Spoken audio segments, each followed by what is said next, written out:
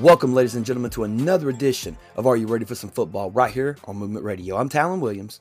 I am Chip Hazard. Shout out to our good friend Roger Sierra. Hopefully he'll be back with us soon. Before we get into the week, this week, we did get some sad news. This past week, our good friend Jimmy Rave had passed away at the age of 39 years old. Jimmy has, he had a lot of health problems, a lot of complications, and, just wanted to say, wherever you are in this universe, Jimmy, we love you and we miss you, man, and hopefully we'll see you again one day. Chip, anything you want to say? Man, I said it on Facebook and on Twitter. I really have no words. Jimmy was my big brother. He was a mentor, and Jimbo, I love you, and I'll see you on the other side. Amen. That being said, ladies and gentlemen, sorry that we kicked it off like that, but you know what? I'll just say this, man. Tell people you love them while they're here, man. Give them their flowers while they're here, man. Because, if there's one thing I've learned about this world and this life, death is real and it's random. And you don't know when it's coming for you. So always, love one another. Make sure you take care of one another. And again, thoughts and prayers go out to the family of James Guthrie, a.k.a. Jimmy Rave. That being said, let's kick it off with Week 14 review here on the show. We're going to kick it off with the Thursday nighter between the Steelers and the Vikings. A game that did have a little bit of some not controversy, but more of a bonehead deal toward the end of the game. But we'll go ahead and we'll kick it off. We'll hit you guys with the statistics. We'll start off with the Minnesota Vikings. Kirk Cousins had 216 yards, 2 touchdowns, and 2 interceptions. Dalvin Cook ran all over the field. 27 carries, 205 yards, and 2 touchdowns. I mean, he just made mincemeat out of the Pittsburgh defense. KJ Osborne, 3 receptions for 83 yards and a touchdown. Justin Jefferson, 7 for 79 and a touchdown as well. Michael Pierce with the forced fumble in this game. Rashad Breeland with a interception, ran back for 18 yards. Breeland also had 8 total tackles. Eric Hendricks had 11 total tackles, a sack, and a tackle for a loss. Xavier Woods, not King Xavier Woods, but Xavier Woods, 7 tackles total and a tackle for a loss. Harrison Smith with a sack. Sheldon Richardson with a sack. Michael Pierce with a sack. Armon Watts with a sack. Just the Minnesota defense definitely came to play in this game. Man, I'm surprised Ben Roethlisberger held up the way that he did. Speaking of Ben Roethlisberger, go ahead. I was going to say, watching that game, it was like, and you get a sack, and you get a sack, and you get a sack, and you get a sack. Everybody gets a sack. Everybody going to get a sack. Everybody get a sack. Now, man, poor Ben Roethlisberger, man. It was a very, very, very intense game for them. But they did try to pull off the comeback. So Ben Roethlisberger, 308 yards, 3 touchdowns, and had the interception. Najee Harris ran all over the field, also 94 yards and a touchdown. Chase Claypool, even though he did have 8 receptions and 93 yards total, no touchdowns. James Washington had 65 yards and a touchdown. Pat Freiermuth with 32 yards and a touchdown. Najee Harris also kicked in a 10-yard touchdown as well. And Akilo Witherspoon with 2 interceptions in this game. Really stepped up on the defense. Joe Scherbaer, was the leading tackler with 7 total tackles in this game. 0 sacks by the Pittsburgh defense in this game. A couple of tackles for losses, but no sacks to speak of. They ended up playing the ball 6 times in this game, which was very uncharacteristic. But a lot of people, the game itself was a very good game. It looked like Pittsburgh was going to make the comeback toward the end. And I think most people are thinking of the one play toward the end, where Chase Claypool makes the catch, and instead of immediately getting up, handing the ball to the referee and getting back, get ready for the next play, because I believe they were in the hurry up. He decided he was going to take his time, point, first down, all that good stuff, and take his time, not knowing that, hey, the defense can halt, play if the clock's still going, you're in hurry up position. Hey, you better hurry up and get the ball to the players. And it was 10 seconds that was wasted by this decision for Claypool to hold on to the ball when he didn't really need to. Now, I'm going to chalk that up as, he's a young player in the league, and he made a young player in the league mistake. How did you feel about the game overall, and especially the last 10 seconds of the game? So there's no reason that Pittsburgh should have been as close as they were at the end. Yes. I mean, the game started off and it was Minnesota the whole way. I mean, they just dominated them up until, what was it, like the third quarter? Yeah, it was 23-0 at the half. Right. And then Pittsburgh decided, hey, shit, we're supposed to play a game. Right. And we kind of need to win this. And then they come back and score. I think it was Minnesota scored 26 unanswered, and then Pittsburgh came back and scored like 23 unanswered. It was just insane. Well, they had the touchdown in the third, and then I think Minnesota kicked the field goal after that.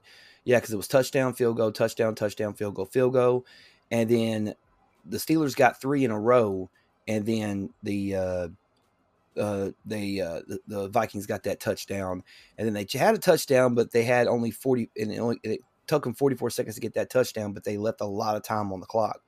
Yeah, because it was so the Steelers were scoreless through the first half.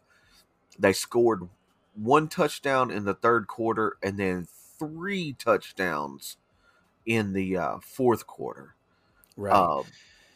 But again, there was no reason that they should have been as close as they were to this. And then you got Chase Claypool, who, yes, he's young and he's a good receiver, but he makes this bonehead decision. Like, look, man, like you don't always have to, taunt or whatnot. Like, and I'm okay with this stuff. Like, if you want to, do your little TikTok dance and pose and all that stuff, fine. But make sure you do it in the right places. Yeah. Well, that definitely wasn't the right place because they were still down in this game. You know what I mean? They would have had to have gotten a touchdown. That 10 seconds wasted could have been a chance for them to get a touchdown, possibly a 2-point conversion, and send this thing into overtime. And it didn't happen that way. No. But you know what?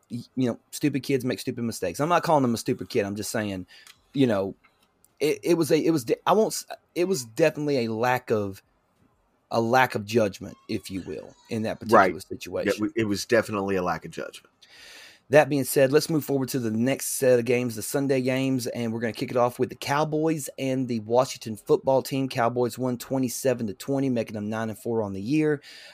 This game was really not that much of a game for the first half. I mean, the Cowboys came out and 24 unanswered points.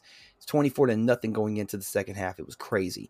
But let me hit you guys with the statistic. Dak Prescott, 211 yards, 1 touchdown, and 2 interceptions. So you're like, man, that wasn't really that good of a game. And Ezekiel Elliott, Corey Clement, between Elliott, Clement, Dak Prescott, CeeDee Lamb, and Jaquan Hardy, they all ran for 122 yards total in this game. No interceptions, unfortunately, for any of them, but CeeDee Lamb was their leading receiver at 61. Michael Gallup had 60. Amari Cooper had 51 in the touchdown. The defense were the ones who stepped up because Randy Gregory had a forced fumble. Jordan Lewis had a forced fumble. Micah Parsons had a forced fumble. Randy Gregory also had an interception that he ran back. There was also them running back a fumble for a touchdown. Micah Parsons, a lot of people have already said, Micah Parsons is already submitting himself as Defensive Rookie of the Year. 3 total tackles in this game, but he had 2 sacks, tackle for a loss, also had that forced fumble. And DeMarcus Lawrence also, with a sack and 2 tackles for a loss in this game as well. Jordan Lewis being their leading tackler with 6 total tackles in this game. And Greg Zerlin, 4 for 4 on field goals in this game, so he definitely earned his paycheck this week. And then you look at Washington, Taylor Heineke, 122 for a touchdown and an interception. Kyle Allen even came in for a little while with 53 yards. Did Taylor Heineke go down with an injury? Did they just pull him? I don't know. I didn't watch that part of the game. But Kyle Allen did come in through 53 yards. Antonio Gibson, not a good game. 36 yards on the ground rushing. Jarrett Pattinson with 29 yards rushing. Jonathan Williams, 16 yards rushing and a touchdown. Cam Sims, 69 yards receiving and a touchdown. Adam Humphries, 34 and a touchdown. Like, they tried their best to try to, get, good quality yardage, but it didn't happen. Taylor Heineke, Kyle Allen, and Antonio Gibbons, all three lost a fumble in this game. Now, Landon Collins and Cole Holcomb did do the best that they can. Cole Holcomb actually had a 31-yard interception return in this game. And William Jackson led the team in tackles with 7. Landon Collins also put 2 sacks on the board. Jonathan Allen had a sack. Darren Payne had a sack. But Tress Way punted the ball 7 times in this game. Like, that's 7 empty possessions for your offense. Like, that was bad. So how do you feel about this game? Go ahead. I was going to say, first of all, to answer your question, Taylor Heineke did go down with an injury. He was scheduled on Monday to have an MRI on his knee. I haven't seen any information about what the outcome of that that MRI was. They're optimistic that he'll be able to start Week 15 against the Eagles, but we don't know. Right. So that game it's a big question mark for me, and we'll talk about that when we get to our Week 15 predictions, and I'll explain some things as to why I think certain things are going to happen, but we'll get there when we get there. Right. I thought this was a really good game. It was one of those hard fought games. You know what I mean? Right. It was almost like Dallas had to win this one. Well, not necessarily a statement win, but like one to kind of like give them a little bit of cushion in the NFC East. Right. Excuse me. I'm sorry. No, you good. So yeah,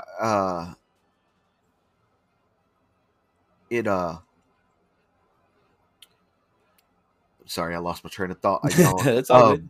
No, this was one of those games that it was. Both teams, looked pretty good. It started out all Dallas, and then Washington kind of got their feet under them, and started to make that comeback. Right. Until Taylor till Heineke went down. And then, Allen comes in, and obviously we know he's not, a great quarterback. Yeah. Right. I was just looking at his stats. They're not good. Yeah. Hey, he's no Nathan Peterman, but well, that's true. Dude, off sidebar. Did you know Nathan Peterman has the worst overall rating in the history of any active player in Madden 22? His overall rating is a 12. Okay, but what's his? That might be better than his real life rating. Oh, Lord. Yeah. One quick fact about this game before we move on. Micah Parsons, and the reason why I say I think he's definitely staking his case for Defensive Rookie of the Year. Micah Parsons has 9.5 sacks over his last 6 games, more than Chase Young, Nick Bosa, and Darius Leonard had in their entire rookie seasons. Right. So, yeah. So, Micah Parsons is definitely probably going to end up winning Defensive Rookie of the Year. And there's even some people who are going way out on the limb, Skip Bayless, who say he might even win Defensive Player of the Year. Hey, let's let this kid have a full year in the league before you start giving him too much praise. I know you're Cowboys fan, Skip, but come on, let's be realistic. Right. Yeah. I mean, this was another one of those games, kind of like that. The Steelers Vikings game, where the Steelers had no business being in it at the end. Right. Washington had no business being in it at the end. Right. Cowboys scored 18 in the first, 6 in the second, and going into halftime, Washington hadn't scored at all. Right. And then we come back from halftime. Dallas only scores 3. Yeah. Well, for the rest of the game. Funny thing about that, though, is that like Minnesota had a big lead and then Pittsburgh came back. Dallas had a big lead and then Washington tried to come back. This next game we're going to talk about, Tennessee had a lead and they didn't let anybody come back. The Tennessee Titans faced the Jacksonville Jaguars and it was a shutout, 20-0. The Tennessee Titans ran them over. I'm going to go ahead and start with Tennessee stats first because I think they're more better. Ryan Tannehill only threw for 191 yards, no touchdowns, but no interceptions. Deontay Foreman ran for 47 yards and a touchdown. Ryan Tannehill did have a 29 rushing yards and a touchdown as well. Jeff Swam, I want to say that's how it's pronounced, had 45 yards. He was the leading receiver. Julio had a good outing with 33 yards. Chester Rogers did have the fumble, but he did get picked up. Buster Skrine, Javon Brown, Rashaan Evans, and Christian Fulton, all 4 with interceptions in this game. Buster Skrine ran one of them back for 17 yards. And he also had 4 total tackles in this game, which he did lead. Danico Audrey with a sack, Harold Landry with a sack, Derek Roberson with a sack. Just they ate up this team, man. And then you move on to the Jaguars, and oh my God, Trevor Lawrence, 221 yards and 4 interceptions in this game. 4. Between James Robinson, Carlos Hyde, and Trevor Lawrence, they had a total of 8 rushing yards in the game. That's it. 8 rushing yards in the game. Marvin Jones was the leading receiver at 70 yards. Laquan Treadwell with 68. Lavasca Chevault Jr. I know I'm not pronouncing that correctly, and I apologize. 34 yards receiving. James O'Shaughnessy, 21 yards receiving. Now, the defense did decent. I mean, Damian Wilson had 10 total tackles and a sack. Miles Jack had 10 total tackles. Roy Robertson Harris had a sack. Damian Smoot had a sack. Jihad Ward had a sack. But all those sacks didn't really lead to anything significant. Trevor Lawrence threw 4 interceptions. Here's my question, and I was gonna kind of parse this along into 2 different things, but I think I can make it all in one thing. Okay. Is this the way this game is and the way Trevor Lawrence played? Is it because he's finding out that being an NFL quarterback is more pressure than he's used to? Because he won. He was nothing but a winner throughout high school and college and all that shit. And then he ends up coming to the NFL and he has some of the worst statistics of any rookie quarterback.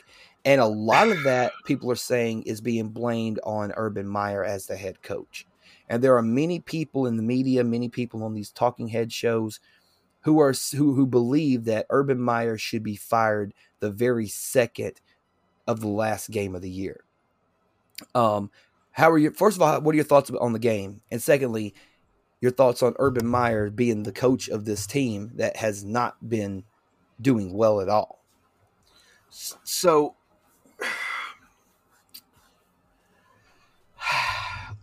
let me try to put this into reasonable words. Okay. It's not Trevor Lawrence, I don't think.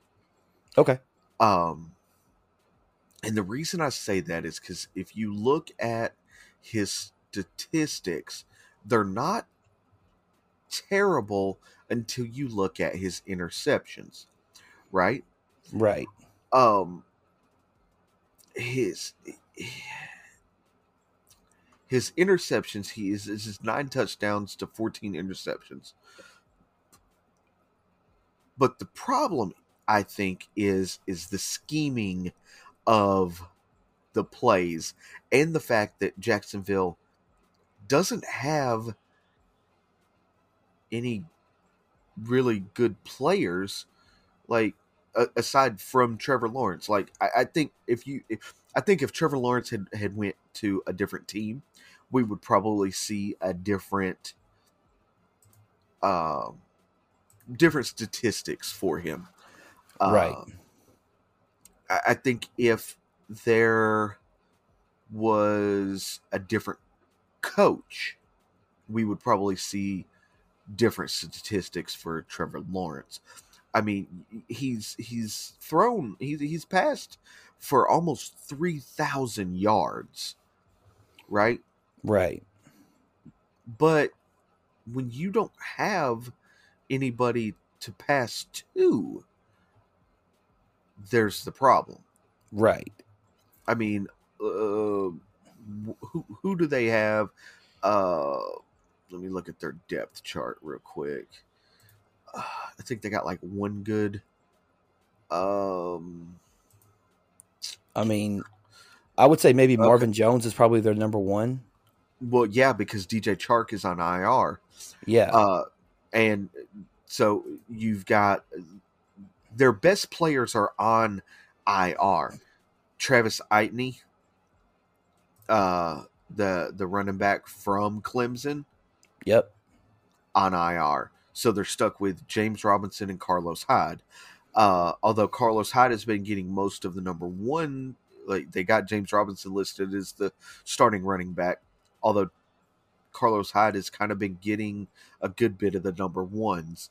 Then you got Marvin Jones Jr., Taven Austin, Jaden Mickens, Laquan Treadwell, and Laviska Chenault. You said it better than I did. And I would say of that group, Marvin Jones is probably the better of them, but Well, he's he's no the but he's right, but no he's DJ Chark Jr. right. But I mean, he's the veteran of the crew. He's been in there he's been in the league since 2012. You know, and his Right. best season was his first year in Detroit, which I think was Exactly. 2016 or something. No, 2015. And then when you look at their defense, they've got, I mean, like what three three like top tier uh starters uh in Josh Allen, Miles Jack, and Shaquille Griffin. Um, so I mean their defense isn't good, and that's what I'm saying. Like a lot of it is the scheme, but a lot of it is that they're a young team with a lot of rookies, and I, I just think if they had a more experienced coach that could scheme a little bit better, they wouldn't be 2-11. Right. I mean, like what we talked about this earlier, it's very rare for a coach who's a great college coach to come in and take over a team and be successful. The last one to do that was Pete Carroll. You know, So I was having that conversation today, um, with oh, someone that about college coaches going to the pros. yes, and Okay. I can only think of one that has done it and been like successful, and that's Pete Carroll. Right. Um, I mean, arguably the greatest college football coach there is Nick Saban. He couldn't cut it in the NFL, Right. right? Um, well, Bill O'Brien, he was a good coach at Penn State, but when he went to the NFL, he couldn't get above par. I mean, Right. it was like 9-7, 9-7, 9-7, 9-7. Uh, so it when you get down to it, there's distinctly when it comes to football, you've got college and you've got pro, and everybody's like, hey, why don't college football adopt the pro football rules, or why doesn't pro football adopt college football rules? Well, then you wouldn't have this parity of, okay, you're looking at it and like, this guy's a really good college coach, this guy's a really good college football player. Well, that doesn't always translate over into the NFL, Right. right? Whether it be players or coaches. Exactly. And if you Excuse me. if every good college player was an equally good NFL player, we would have to have more teams and more roster spots. Exactly. And I think, I mean, oh my God, I mean, we'd have a 60. The NFL would be the next step of college football in a sense, because then you'd have to have 64 teams. Every state would have their own team, or you'd have Ohio State University College or Ohio State pro football team or something like. I mean, I don't know. Although that would be pretty interesting. It'd be like Blitz the League almost, but we'll get into that discussion a little later. That being said, though, we're going to jump on to the very next game. Yeah, sorry about my. No, it's all good. It's all good. It's all good. But we are. You might rain on this one too. The Seattle Seahawks and the Houston Texans. Seattle pulled off the victory, 33-13. Now this game was actually pretty damn close in the first half. Man, it was 16-13 going into the half, and then Seahawks just took it over, scoring 17 unanswered in the second half. Russell Wilson, 260 yards, 2 touchdowns. Rashad Penny ran all over the field, 137 yards and 2 touchdowns in this game. Tyler Lockett, 5 receptions, 142 yards and a touchdown. Jared Everett with 2 receptions, 15 yards and a touchdown. DK Metcalf chipped in with 43 yards himself. DJ Reed was the leading tackler at 8. Oh, I'm sorry, I told a lie. Bobby Wagner was the lead tackle with 15 total tackles in this game and a tackle for a loss in this game.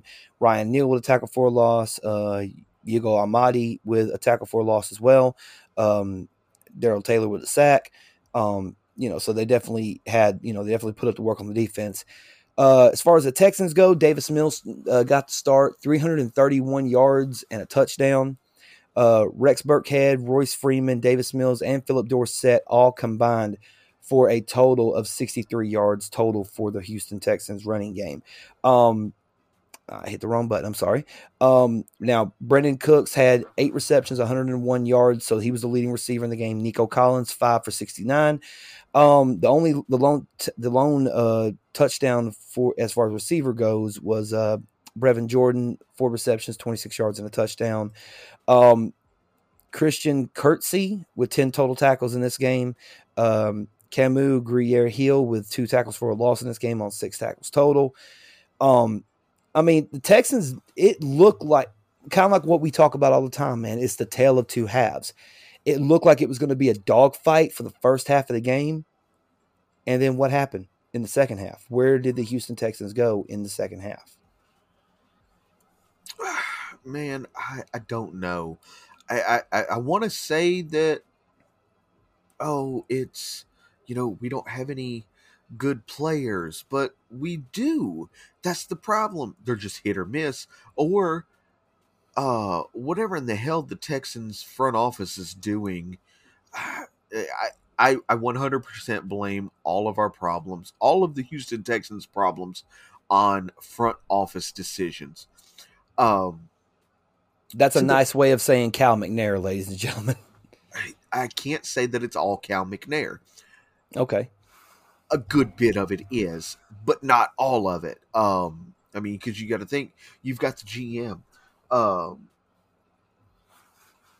The GM, he makes certain decisions, and then you got David Culley, the coach. He has his hand in certain decisions and stuff too. Most recently, they released one of our better defensive players. Okay. And the Titans pick him up off waivers, which means they got him for nothing. Zero, zilch, absolutely nothing. Right? Right. And the reason behind this was that there was some COVID protocol or something that caused him to be cut. Uh I'm sorry. They waived Zach Cunningham, right? Who was one of the best defensive players we have because he was late. He showed up late for a COVID test. He still got the test, okay? But he showed up late. Right. Now, I need somebody to explain to me how that's a fireable offense when you have guys like Antonio Brown who falsified COVID records, right? He had a fake COVID ID. He gets suspended. Now, okay, suspended for, I think, 2 or 3 games. Yeah, I think it was 3 games is what they said. Yeah. Right. Again, nothing. This guy shows up late for his scheduled COVID test. Still gets the test.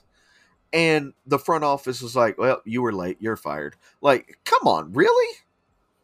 Yeah. So are we trying to win football games, or are we just going through the motions and we're playing uh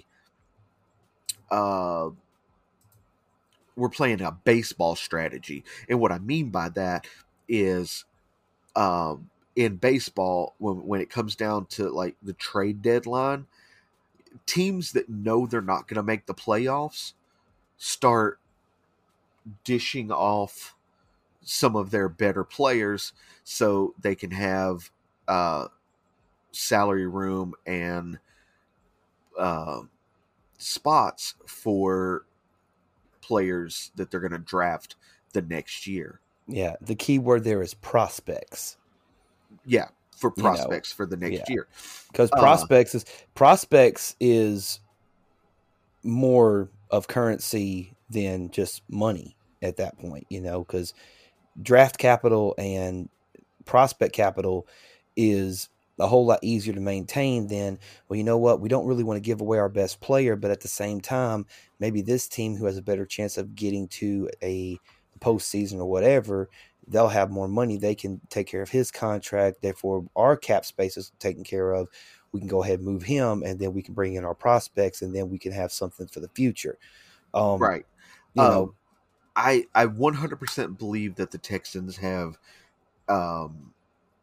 they have given up and decided they're going into full rebuild mode. And as much as I like David Culley, I think he needs to be fired. okay. Or maybe not fired, but he needs to be let go. If fired is a harsh word, but let's not pick up the next year of his contract or whatnot. I think we need a better coach. We need I would say probably a more strict coach. We need to figure out and lay out the rules for the players, and they need to know what these rules are in the off season, and they need to say, hey, if you're late for X thing, then you're going to be fired. Because I don't think that I just don't, on any team, I don't think showing up late is a fireable offense, um, especially if you still got the stupid fucking test. Anyway, I digress. I will talk about the idiotic rules for the rest of the night if you let me, and we don't have that long. So let's move on Yeah. to the next game. Well, the next game is a game where a team got out ahead and they just stayed ahead, and there was no chance of this team coming back. The Kansas City Chiefs, apparently they remembered who the hell they were and beat down the Vegas Raiders 48-9. Let me hit you with the Raider stats first. Now, Derek Carr, 263 and a touchdown, but he did have that interception to the Honey Badger. Josh Jacobs, only 24 yards rushing. Trey Ragas with 9. Peyton Barber with 7. Dallin Levet with 4. Just bad rushing game from the Vegas Raiders all the way around. 44 yards total. Now, I will say Hunter Renfrow did have a hell of a game. 13 receptions, 117 yards, and a touchdown. So he definitely came to play. Everybody else, I make mean, sure you know. Josh Jacobs had 5 receptions for 46 yards. Right. But yeah, I mean, yeah. Hunter Renfrow had the only touchdown. Right. But you got to look at Derek Carr, Zay Jones, Hunter Renfrow, and Josh Jacobs all lost fumbles in this game too. Mm-hmm. Jonathan Abram had 10 total tackles. Devon Diablo, again, I swear to God, that's a wrestler's name, but I'll digress. 9 total tackles in this game. Cleveland Farrell did have a sack in this game, along with Yannick Gongao. I don't know how to pronounce some of these names, and I do apologize. I'm being honest. I really am just being honest. But then you go and you look at the Chiefs. Patrick Mahomes, 258, 2 touchdowns. Derek Gore, 66 yards and a touchdown as far as rushing goes. 66 yards rushing and a touchdown. Clyde Edwards-Helaire, 37 yards and 2 touchdowns. Pat Mahomes also kicked in 20 yards as well. Tyreek Hill, 76 yards receiving. He was the lead receiver in the game. Miko Hardman, 59. Travis Kelce, only 27 yards, but they were getting the ball spread around pretty good. Darrell Williams, 3 for 31 and had a touchdown in this game as well. Now, as far as forced fumbles go, Alex Okafor had a forced fumble. Jaron Reed had a forced fumble. Mike Hughes had 2 forced fumbles in this game. And Honey Badger had a fumble recovery. Amari Watts had a fumble recovery. Mike Hughes, not only did he have a fumble recovery, not only did he force 2 of them, he recovered 1 of them. Juan Thornhill also recovered from him. They just ate him up. Honey Badger had the interception for 6 yards, bring it back. Mike Hughes was also their leading defensive player in total in terms of tackles, with 9 total tackles in this game. And Alex Okafor had 1.5 sacks, along with Melvin Ingram having a half sack. Frank Clark, Chris Jones also. So are the Kansas City Chiefs back? That's my question. I don't know. I think it's still too early to tell, because they've not been good. They've been kind of pedestrian. But they seem to be on the uptick, and they're getting that uptick, I think, at the right time. Right. Yeah. They're definitely getting at the right time. Definitely building momentum. Yeah. Now, I do want to say one thing. Okay. In this game, there was a gentleman who scored his first touchdown in 2 years. Josh Gordon, man, it's good to see him back on the field. I hope that everything stays looking good for him, and everything. He definitely did. He been through a lot of demons, and good to see him definitely back on the field. Now, he only had 2 receptions for 9 yards, but he did score a touchdown. He was only targeted 3 times, so right. you got that. Yeah, definitely. And Kansas City getting back, and Oakland. Wow, Vegas. They look like they're going to be fighting for a playoff spot. The AFC, as far as them wild card spots, we'll get into that when we talk about the playoff picture here in a little bit. But let's jump on to the next game right now. The New Orleans Saints and the New York Jets. New Orleans came in, beat them 30-9 in this game. It really wasn't much of a contest. I mean, it kind of looked like it was going to be a contest at the half, it being 10-6. And then New Orleans was like, nah, we're just going to go ahead and take this game over. Taysom Hill, 175 yards passing. Alvin Kamara, welcome back, my friend. 120 yards on the ground and a touchdown. Taysom Hill also ran 73 yards and had 2 touchdowns on the ground. Excuse me. Whew, I got a burp. Nick Verrett with 44 yards receiving. Marquise Callaway with 34. Traquan Smith with 33. Alvin Kamara also pitched in with 25 as well. Taysom Hill did fumble the ball twice, but they did recover it, so that he didn't lose anything. Demario Davis was the leading tackle with 8 total tackles. Quan Alexander 4 tackles but 2 sacks in the game. Carl Granderson also had a sack in this game. And of course, Brett Meyer went 3 for 3 in the game as far as field goals go. And then you look over at the Jets. Zach Wilson, 202 yards, no interceptions, but he didn't score a touchdown either. Right. And so it very similar to Taysom Hill. I mean, Taysom had 175, no touchdowns, no interceptions. Right. He was also the lead rusher at 33. LaMichael Perrine, 28 yards rushing in this game. Braxton Burrows from the U, 6 receptions, 52 yards, was the leading receiver. Ty Johnson with 40 yards receiving. DJ Montgomery, 36. So they definitely, try to get there. CJ Mosley with 17 total tackles in this game. Beaston, Shaq Lawson and Ashton Davis shared a sack. But I mean, let's face it. I mean, it was two. I'm not going to say New Orleans is a bad team, but they're not a good team. Now, we all know the Jets are not a good team right now. They're 3-10 on the year. Right. But New Orleans is one of those teams that's very hit and miss. A lot of times, it's like a crapshoot every time you see New Orleans play.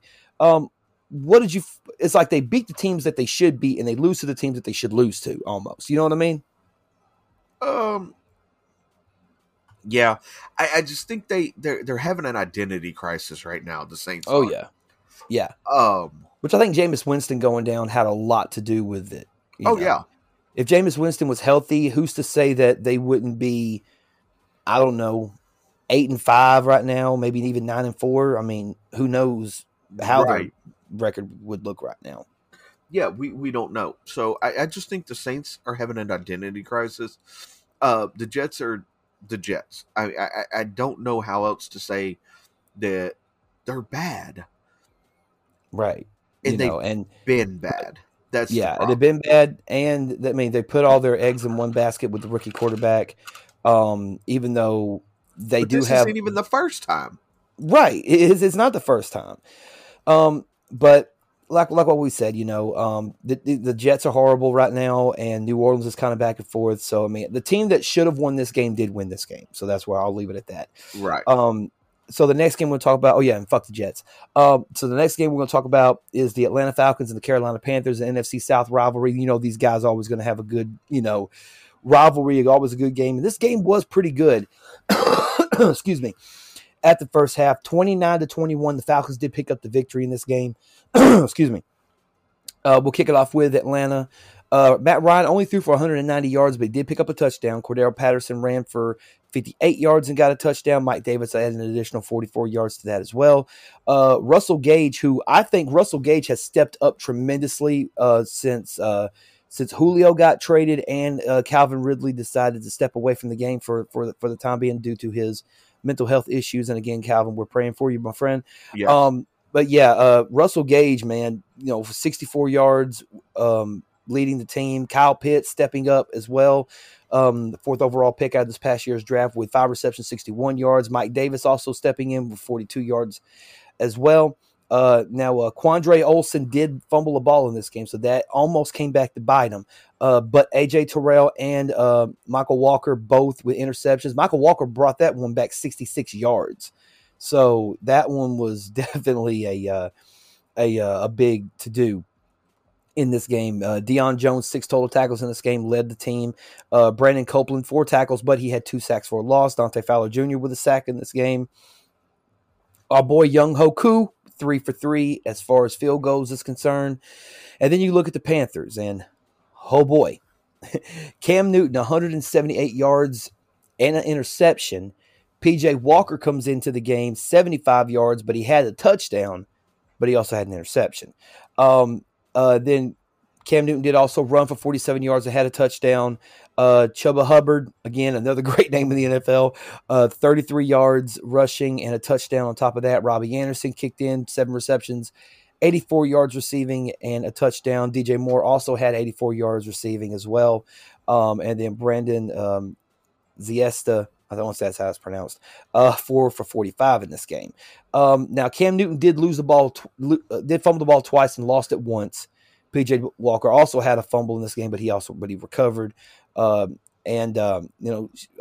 Thompson, 11 total tackles. Jeremy Chin with 13 total tackles in this game, doing the best that they could. This game, I can honestly say this game was one of the games of the week for me because it was such a dogfight between these two teams.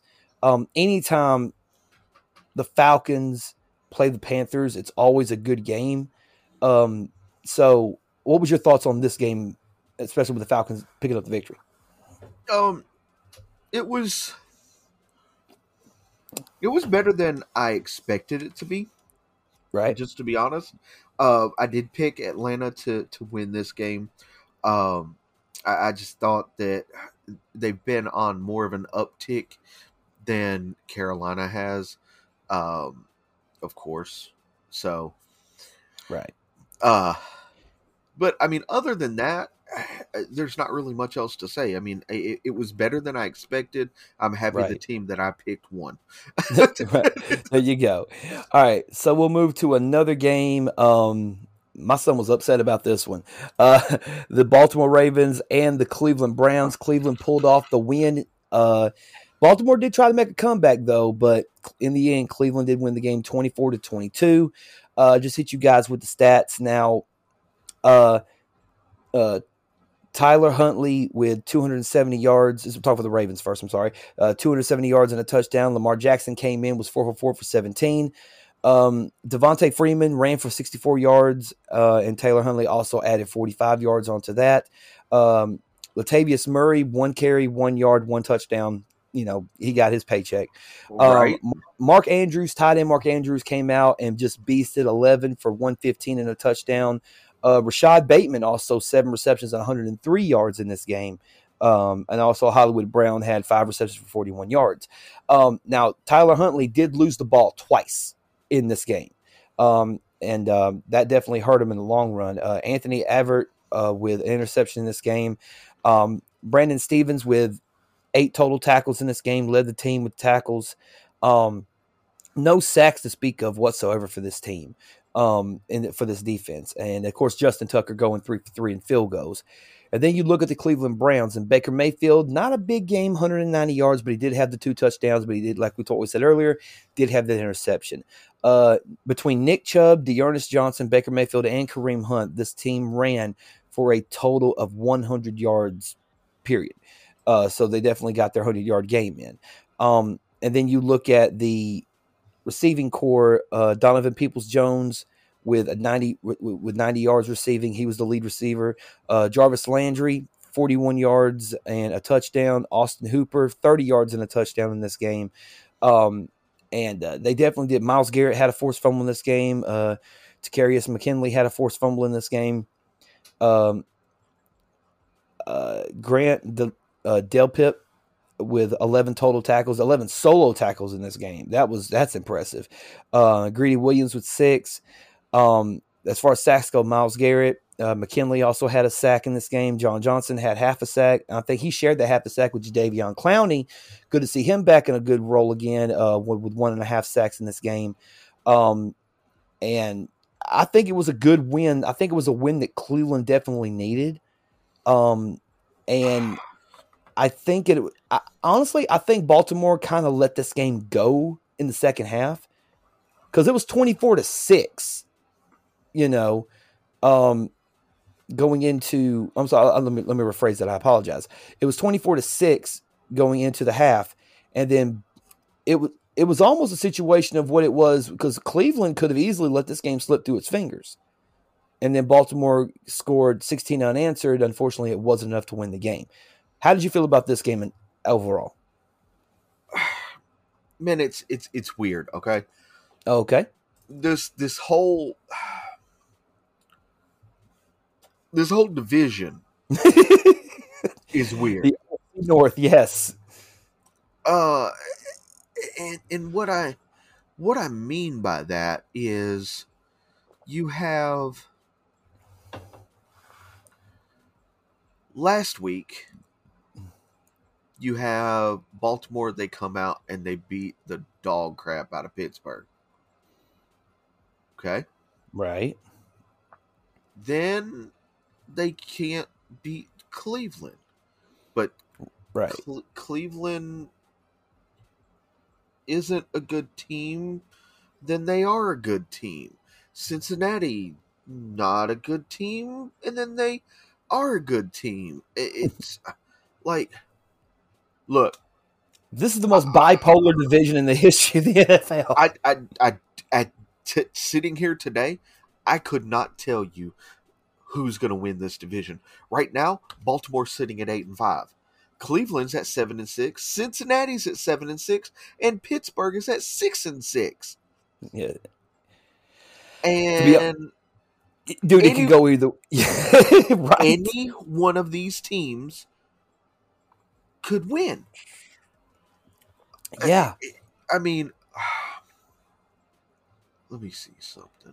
This division, I think this division is going to be won in the last week of the year. Week 18 is going to be the deciding factor for this division. Baltimore, they have left on their schedule the Packers, mm-hmm. the Bengals, right, the Rams, and the Steelers. Yeah. Okay. The Steelers have remaining the Raiders. I'm sorry, the Browns have remaining the Raiders, the Packers, the Steelers, the Bengals. Okay. Okay. The Bengals have the Broncos, the Ravens, the Chiefs, the Browns. Mm-hmm. And the Steelers have the Titans, the Chiefs, the Browns, and the Ravens. And I list them off to list that they could all end up with damn near the same record, and they're going to have to flip a coin or something to see who's going to make it out of this division as the winner. Yeah, I think it's gonna. Yeah, I'll say this though: whoever wins this division, you ain't gonna have to worry about anybody else coming out of your division, because I'm pretty sure there's other divisions who are getting better. You know. Yeah, I don't think we're having two. I don't think we're going to have two players come out of the AFC or two teams come out of the AFC North. No, I don't think so either. It's going to be interesting to see which one. Right. I mean, stranger shit's happen. I don't know. I feel like it's going to be a very, very interesting take. That being said, though, let's move on because we'll get into that here in a little bit, playoff picture and stuff. Let's move on to the next game. This game was a game where we kind of knew where it was going. I'm actually shocked that the team that lost put up the points that they did. The Los Angeles Chargers beat the New York Giants 37-21 in this game. Just simply go by the statistics. We'll start with the Giants. Mike Glennon made a start in this game. Haven't heard that name in a minute. 191, 2 touchdowns, and an interception in this game. Saquon Barkley with 64 yards total. Devontae Booker with 56 yards total rushing in this game. Mike Glennon did rush for 7 yards, his only attempt of the game, and that led to a touchdown. Kyle Rudolph with 66 yards, as he was the leading receiver in yardage. Saquon Barkley also had 31 yards and a touchdown receiving. Mike Glennon did lose a fumble in this game, so that definitely hurt him. Aaron Robinson with 9 total tackles, along with Logan Ryan, 9 total tackles. Dexter Lawrence with a sack. Azeez Ojolai had a sack as well. No kicks whatsoever from him. And then you look at the Chargers. Justin Herbert did Justin Herbert things that we're accustomed to. 275 yards and 3 touchdowns. Austin Eckler ran for 67 yards and a touchdown, along with Justin Jackson's 35, Josh Kelly's 33. Justin Herbert also added on 19 yards as well. Jalen Guyton, I'm sorry, was the leading receiver at 87 yards, had a touchdown. Josh Palmer, 66 yards and a touchdown. Mike Williams kicked in 61 yards. Spread the ball around to many different receivers in this case. Joey Bosa with a forced fumble in this game. Nick Naaman with the lone interception for the Chargers in this game. Excuse me. Kaiser White, 10 total tackles in this game. Justin Jones also had a sack in this game as well, along with Joey Bosa with a sack as well. And Dustin Hopkins, 3 for 3 as far as field goals go. This game was typical Chargers. It was a typical a team that's somewhere in that mix versus a team that's nowhere near the mix. Possibly a high draft pick team, which we already know they are going to be a high draft pick team just based on their record. How'd you feel about this game? I mean, this is gonna sound real shitty. I didn't care. No, I mean it's the Giants. Sorry, Lumpy. I know you're a fan, but I'm not a Giants fan. I don't think that the Chargers are um, as good as they seem to be. If that makes sense, like they look They're better not as good than as their record says they are. right. Whereas there are other teams that I think are better than what their record says they are. So I mean, I watched the highlights, um, but I mean, the Giants are bad. The Chargers did what they should have done, uh, in winning, but I mean, they should have. I really feel like they should have won by more, but I mean, it was a game. Right, exactly. So with that, we're going to move on to the next game: the Denver Broncos and the Detroit Lions. Denver wins 38-10, but let's be completely honest. This game was not about the final score. In a sense, yeah, it was about the final score, but it's not like the Lions are in playoff contention right now or anything. This game was, for those of you who everyone should know by now, the tragic passing of Demarius Thomas. Demarius Thomas. Thank you. I don't know why the hell I was thinking of somebody else. Demarius Thomas dead at the age of 33. And they did a very special tribute for him at the beginning. They took the field with only 10 men at the start of the game, and took the delay of game penalty, in which Detroit declined the penalty, and then they continued with the game. So, our thoughts and prayers also go out to the family of Demarius Thomas, and everyone who has been affected by this tragedy. Rest in peace. Hope we'll see you on the other side. But as far as the game itself is concerned, Jared Goff for the Lions, 215 yards and a touchdown, had an interception. Craig Reynolds ran for 83 yards. Goodwin Agawakbi, unless that's how it's pronounced. Sure. 25 yards rushing in this game. As far as receiving goes, Amon-Ra St. Brown, 8 receptions, 73 yards. Josh Reynolds kicked in 52 yards. Khalif Raymond with 31 yards and a touchdown in this game.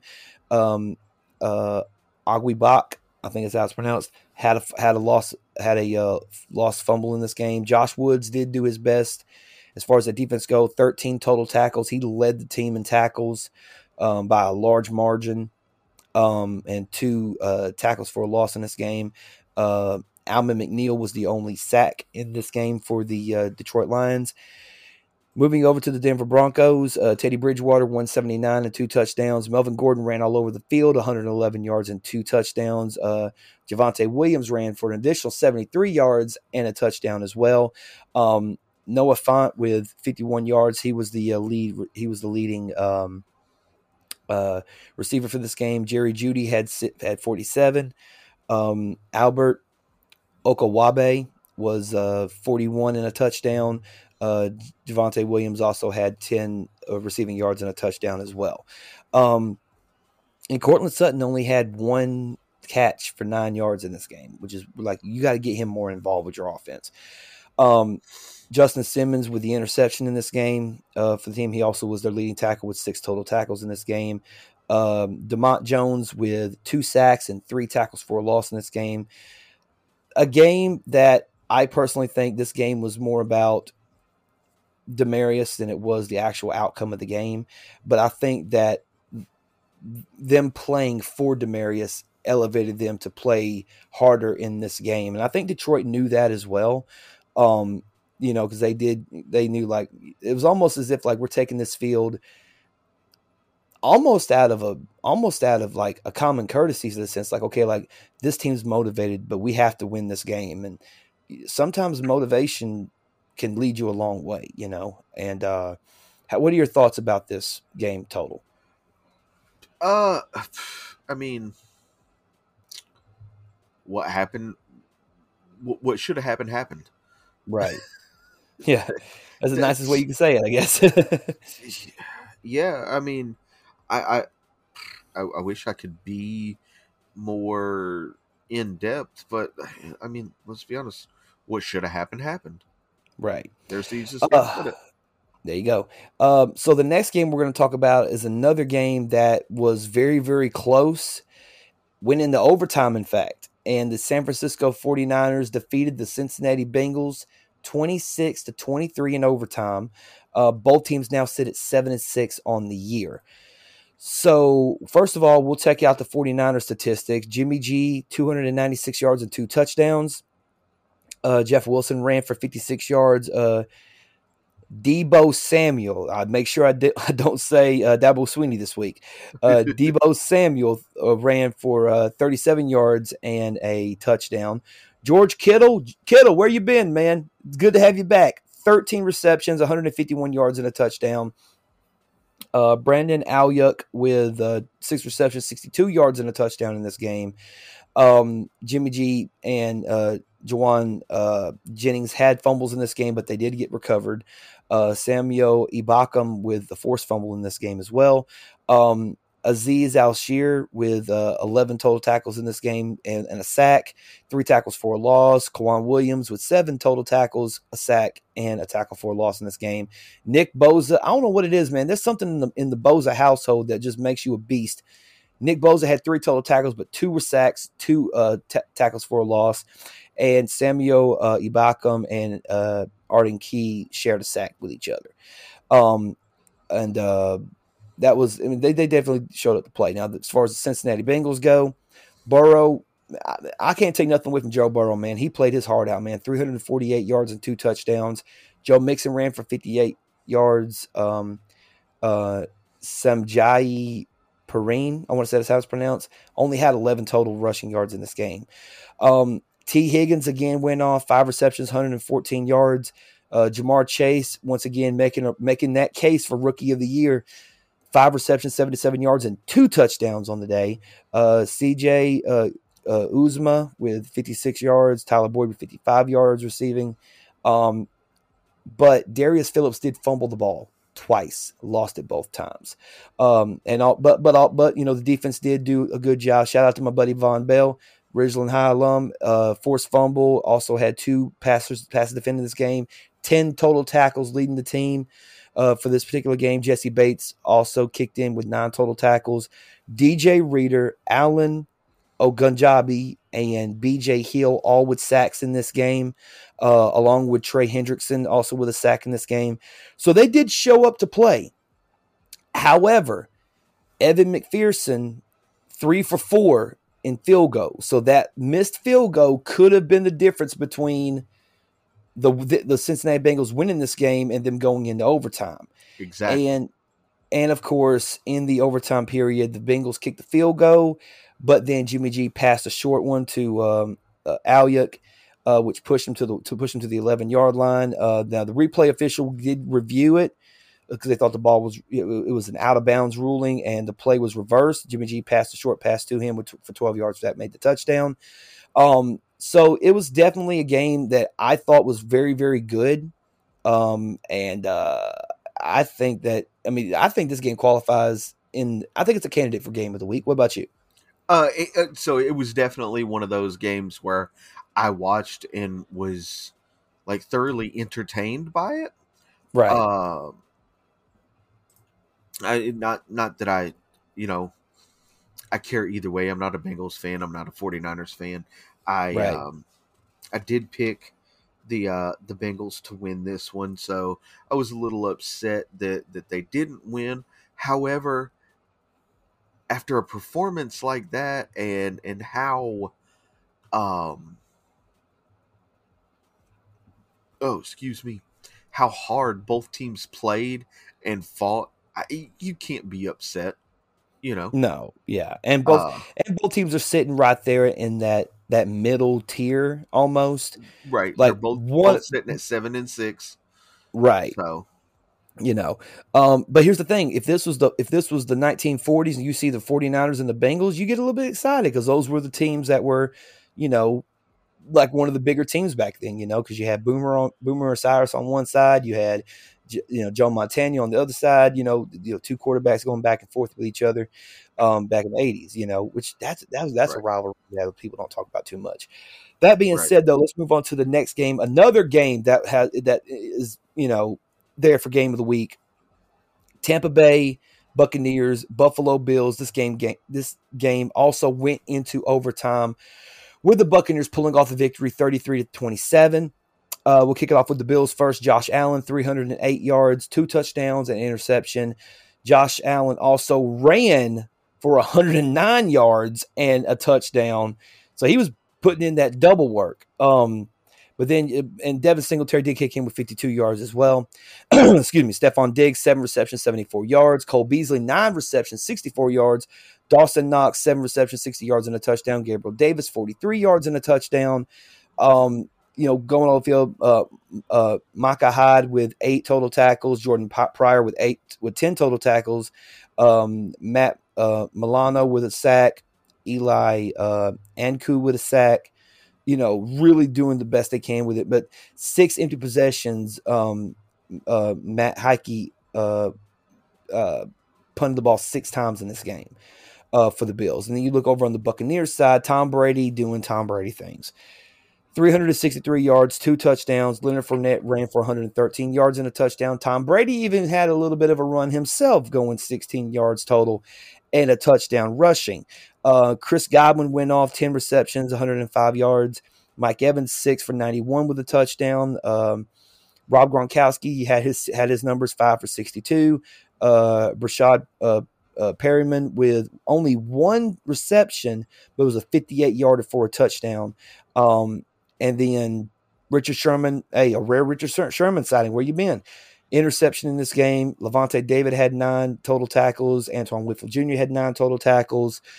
Devin White once again went off 10 total tackles and a sack and a half. Also, Shaq Barrett, 3 total tackles, but he had a sack and a half as well. So it was 3 total tackles between Devin White and Shaq Barrett. They both got 1 apiece, and then they shared 1. And of course, Ryan Suckup hitting 2 field goals to make it, going into overtime and stuff. How did you feel about this game in particular? Okay, so this game is exactly what I thought it was going to be from the get-go. It was a dogfight. Oh yeah. It was a dogfight to the point that you kind of almost seen Tom Brady get into a scuffle, which doesn't happen very often. Mm-hmm. And I was like, okay, so Tom Brady has come to play. Like, you've seen him get a little upset here or there. He'll throw the ball down and like little pouty things and get in the ref's face, like that shouldn't have happened and stuff like that. But I can't remember seeing him go at another player like that before. Right. And it's like okay, this is like Tom Brady has turned into a bulldog. He has, man. I think Skip Bayless calls him Psycho Tom when he gets in that zone. Well, you know what? I like it. Yeah. I need more of that Tom Brady on a weekly basis. And I get it. You can't do that all the time. Otherwise, you're gonna be fighting everybody. But at least show us that, all right, yeah, we all know you're the GOAT, right? But I mean, man, come out and show us that you're really here to play and everything. And I mean, again, I'm here for it. I like it. I need to see more games like this across the board, not just Ex- from Tom Brady. I need to see more games like this across the board. I want dog fights every week. Yeah, give us some of that 80s and early 90s football that we clamor for. Two quick things, real quick, that I want to talk about, and it pertains to Tom Brady and the Buffalo Bills. First one, Tom Brady is 33-3 in his career versus the Buffalo Bills, the most wins by any quarterback versus a single opponent since at least 1950. Okay. That being said, here's another interesting thing about Tom Brady and the Buffalo Bills. Tom Brady has surpassed Hall of Famer Brett Favre for the most passing yards versus a single opponent in NFL history. Now, Brett Favre, playing in Green Bay, he played against the Lions a lot. Brett Favre, in his entire career, while playing against Detroit, threw 8,954 yards against Detroit over his career. Oh wow! Tom Tom Brady has surpassed that mark and has thrown 9,032 yards against a Buffalo Bills team. So, in other words, Tom Brady owns your ass pretty much. Right? If it's Tom Brady, I don't give a damn what team Tom Brady's playing for. If he's going up against the Bills, there's a good chance Tom Brady's going to win that. Tom Brady's going to lead that team to victory against the Bills. I mean, it's statistics, ladies and gentlemen. I'm going by statistics. That being said, though, let's move on ahead to the Sunday night main event. Now, don't ask me why I did that. Just go with it. So just go with it. The Green Bay Packers and the Chicago Bears. Again, another two rivals that hate each other. Aaron Rodgers already told the Chicago Bears earlier this year. He had that run in, and this was right after he came back from the COVID protocol and all that sort of stuff. He came back. First game back, he comes back in. He scores a touchdown. He runs the ball in, and he looks right at the Chicago Bears fans, and he just says four simple words: "I fucking own you." And it's like, yeah, you probably do. But this game, especially in the first half, was very close. Now, the Packers did win this game 45-30, so it wasn't like the Packers just creamed them. I mean, it was a close game. But let's break down the statistics real quick. The Chicago Bears, Justin Fields, 224 yards, 2 touchdowns, but he threw 2 interceptions. He also ran for 74 yards in this game. David Montgomery ran for 42. Now, in terms of receiving yards, Demaray? I want to say that's how it's pronounced. Damerlay? Sure. You got it. Yeah, Damerlay Bird with 76 total receiving yards and a touchdown. Jakeem Grant, 1 reception, 46 yards and a touchdown as well. Now, Justin Fields did lose a fumble in this game, so that did hurt him. Eddie Jackson with 9 total tackles. Artie Burns with 9 total tackles. Tayshaun Gibson with, again, 8 total tackles. Robert Quinn, dude, I'm telling you, man, Robert Quinn does not get enough credit for being a damn good defensive lineman, man. Again, 2 tackles, but 2 sacks and 2 tackles for a loss in this game. And also Tre'Vase Gibson also with a sack in this game as well. And Carlos Santos with 3 field goals in this game. But then you look over at the Green Bay Packers. Aaron Rodgers, man, I mean, what can you say, dude? 341 yards and 4 touchdowns in this game. A.J. Dillon ran all over the field, 71 yards. Aaron Jones, good to see him back in the lineup. Ran for 5. Ran 5 times for 35 yards and had a touchdown as well. Dude, how can we not say Devontae Adams is not one of the best, if not the best wide receiver? 10 receptions, 121 yards, and 2 touchdowns. Alan Lazard with 6 receptions, 75 yards, and a touchdown. Aaron Jones also kicked in with 30 receiving yards and a touchdown as well. Mercedes Lewis with 51. Just incredible. Rajul Douglas, I want to say I'm pronouncing that name correctly. Interception, ran it back 55 yards. Chandon Sullivan also had an interception in this game as well. I mean, my God. Devondre Campbell, dude, 16 total tackles in this game, was all over the field. Preston Smith, 4 tackles, but 2 sacks, a forced fumble, and a tackle for a loss in this game. It was one of them. It was one of those games where it was Aaron Rodgers doing what Aaron Rodgers does against a team that he literally is damn near unbeatable against. I mean, Aaron Rodgers has tied Hall of Famer Brett Favre for the third most seasons with 10 quarterback wins since the 1970 merger. And Brett Favre has 10. So, and yeah, I mean, the Packers own the Bears at this point. How do you feel about this one? Again, this was a case of what should have happened. And, yeah. I mean, the Bears are a team that is in shambles. They're having an identity crisis. And that's the best I can say. Yeah. Interesting note about Matt Nagy. Matt Nagy at 4-9 has a losing season for the first time as the Bears head coach since 2018. I mean, I don't know if they were chanting "Fire Nagy" in the stands, which of course it was in Green Bay, so of course they weren't going to say much.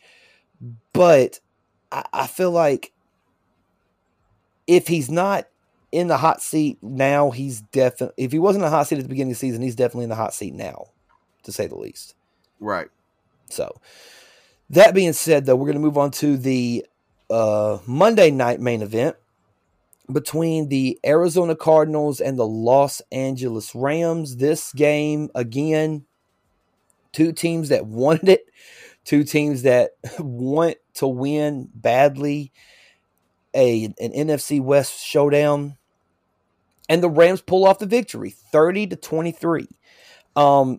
Now, we'll kick it off with the Rams. Matthew Stafford, 287, with 3 touchdowns in this game. Sony Michel and Van Jefferson combined ran for 89 yards total. Again, Cooper Kupp, 13 receptions, 123 yards and a touchdown. Odell Beckham Jr., 6 receptions, 77 yards and a touchdown. Van Jefferson, 58 yards and a touchdown. They did a thing. Leonard Floyd with an interception. Ernest Jones with an interception in this game. Leonard Floyd also had 8 total tackles, led the team. Oh my God. Aaron Donald, again, states his claim as the best defensive lineman in the game. And that's not a shot at TJ Watt, but I am saying that he's trying to live up to his defensive player of the year. 3 sacks, 3 tackles for a loss, and 5 tackles in this game. Greg Gaines also had a sack in this game as well. And Matt Gay 3 for 3 as far as field goals is concerned. And then you look over at the Cardinal statistics and passing yards, yeah, the 2 interceptions hurt them. Kyler Murray threw for 383 in this game, 0 touchdowns, 2 interceptions, but he did run for 61 yards on top of that. James Conner, 31 yards rushing with 2 touchdowns as far as that was the only 2 touchdowns that they had in the game. AJ Green did have a good game, 7 receptions, 102 yards. James Conner also kicked in 9 receptions, 94 yards. Christian Kirk had 84. D-Hop had 5 for 54. Zach Ertz, 42. And Chandler Jones did force a fumble in this game. So he was, he had a sack also. Zach Allen had a sack. Jordan Phillips had a sack. So they were definitely, like what we said, it was a dogfight. How did you feel about the Monday Nighter?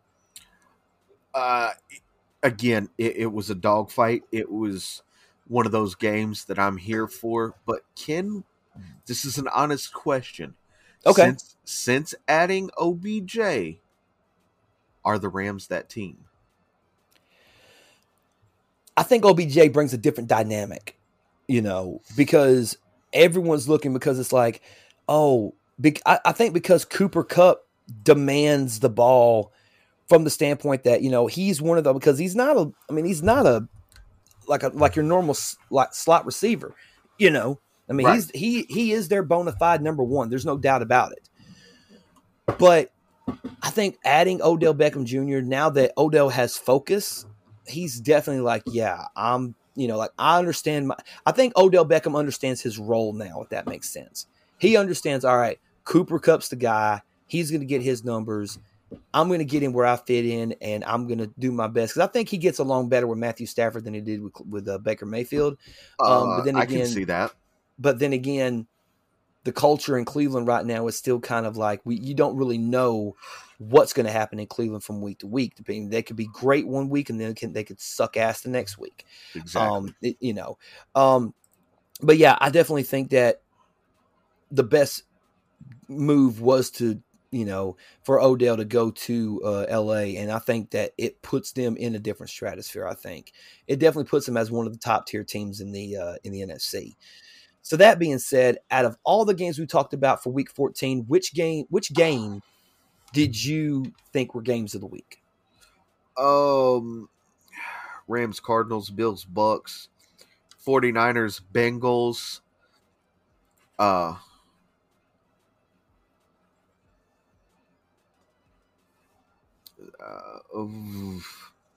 Cowboys, Washington was good. Yep. Yeah, I'll have to go with those. Yeah. I'm going to go LA, Arizona, Buffalo, Tampa, obviously. 49ers, Bengals was good. Baltimore, Cleveland was good. I thought Atlanta, Carolina was good. And I thought Pittsburgh, Minnesota was good if that bonehead play by Chase Claypool hadn't happened, but nevertheless. All right. So that being said, ladies and gentlemen, we are going to move on to the power rankings. There you go.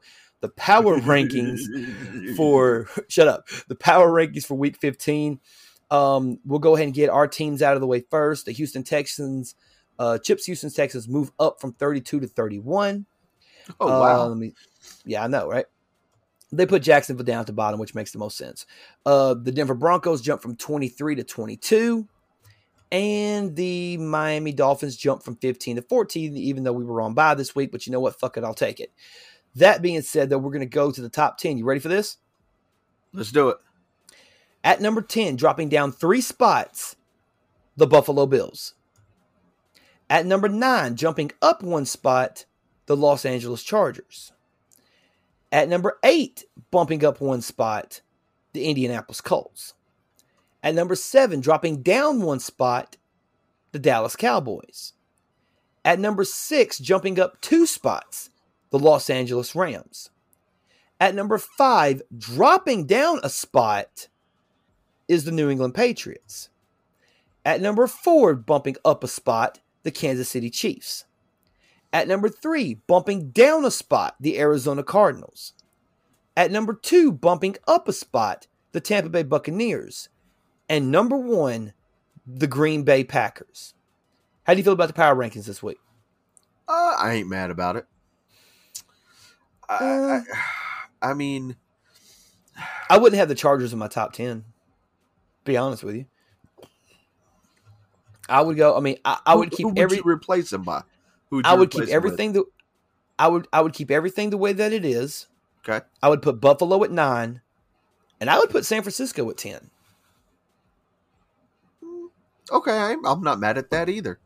I know that the Chargers have a better overall record than San Francisco right now, but I think there have been some games where San Francisco's been in it and they lost, and then there's some games with the Chargers where they just get their ass kicked. Like, at least the 49ers make it competitive. There's some games where the Chargers just outright get the dog shit beat out of them. It happened with the Ravens. It happened with the Bengals. But that's what I would. If I had to change anything, I would take the Chargers out, bump Buffalo up, and bump the 49ers up. I would still have the Chargers over Tennessee right now, just because I want to see what Tennessee does when they're not playing against a shitty Jacksonville Jaguars team, if that makes sense. Okay. So that being said, we're going to move on to the playoff picture at this point. Bubba, I will take the NFC if you want to take the AFC. We'll kick it off with the NFC. Now, 7 playoff berths are still remaining. Number 1 is the Green Bay Packers, sitting at number 1, followed by the Tampa Bay Buccaneers, the Arizona Cardinals, the Dallas Cowboys, the LA Rams, the San Francisco 49ers, and the Washington football team. Now the teams on the bubble right now are the Vikings, the Eagles, the Falcons, the Saints, the Panthers, the Seahawks, the Giants, and the Bears. The Detroit Lions have officially been eliminated from playoff contention, and as of the results of their record as of right now, they are currently the number one. They currently have the number one pick in the upcoming 2022 draft. So if the playoffs were to happen today, the Packers would get the bye week. The Tampa Bay Buccaneers would play the Washington football team. The Arizona Cardinals would play the San Francisco 49ers. And the Dallas Cowboys would play the Los Angeles Rams. So that's it for the NFC. Chip, hit us with the AFC. All right. In the AFC, we got New England at 1, Tennessee at 2, Kansas City at 3, Baltimore at 4, the Chargers at 5, the Colts at 6, and the Bills at 7, meaning New England would get the bye. Oh, how things so much changes but stays the same. I know, right? Damn it. Yeah. Then Buffalo would face Tennessee, Indianapolis would face Kansas City, and the Chargers would face Baltimore. By process of elimination, both the Jacksonville Jaguars and the Houston Texans are the worst teams in the AFC, and I say that because they hold the exact same record with the exact same win percentage. They are 2-11, and their win percentage is a .154. Right.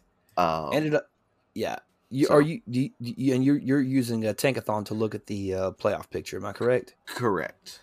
Okay, because according to NFL.com, it shows that the New York Jets have also been eliminated from playoff contention. Okay. But before, I mean, at 3-10, yeah. But let me go ahead and say this one thing before we move on to Week 15. I want to point something out here that the number 6 team, the Indianapolis Colts, are sitting at 7-6. The number 7 team, the Buffalo Bills, are at 7-6. The teams that are on the bubble, the Browns, 7-6. The Bengals, 7-6. The Broncos, 7-6. The Steelers, 6-1. The Raiders, 6-7. And the Dolphins still in contention at 6-7. Is it weird that, to me, it's weird in the NFC that the Bears are at 4-9 and they're somehow still in contention. A lot of things have to happen. Don't get me wrong. A whole bunch of things have to happen.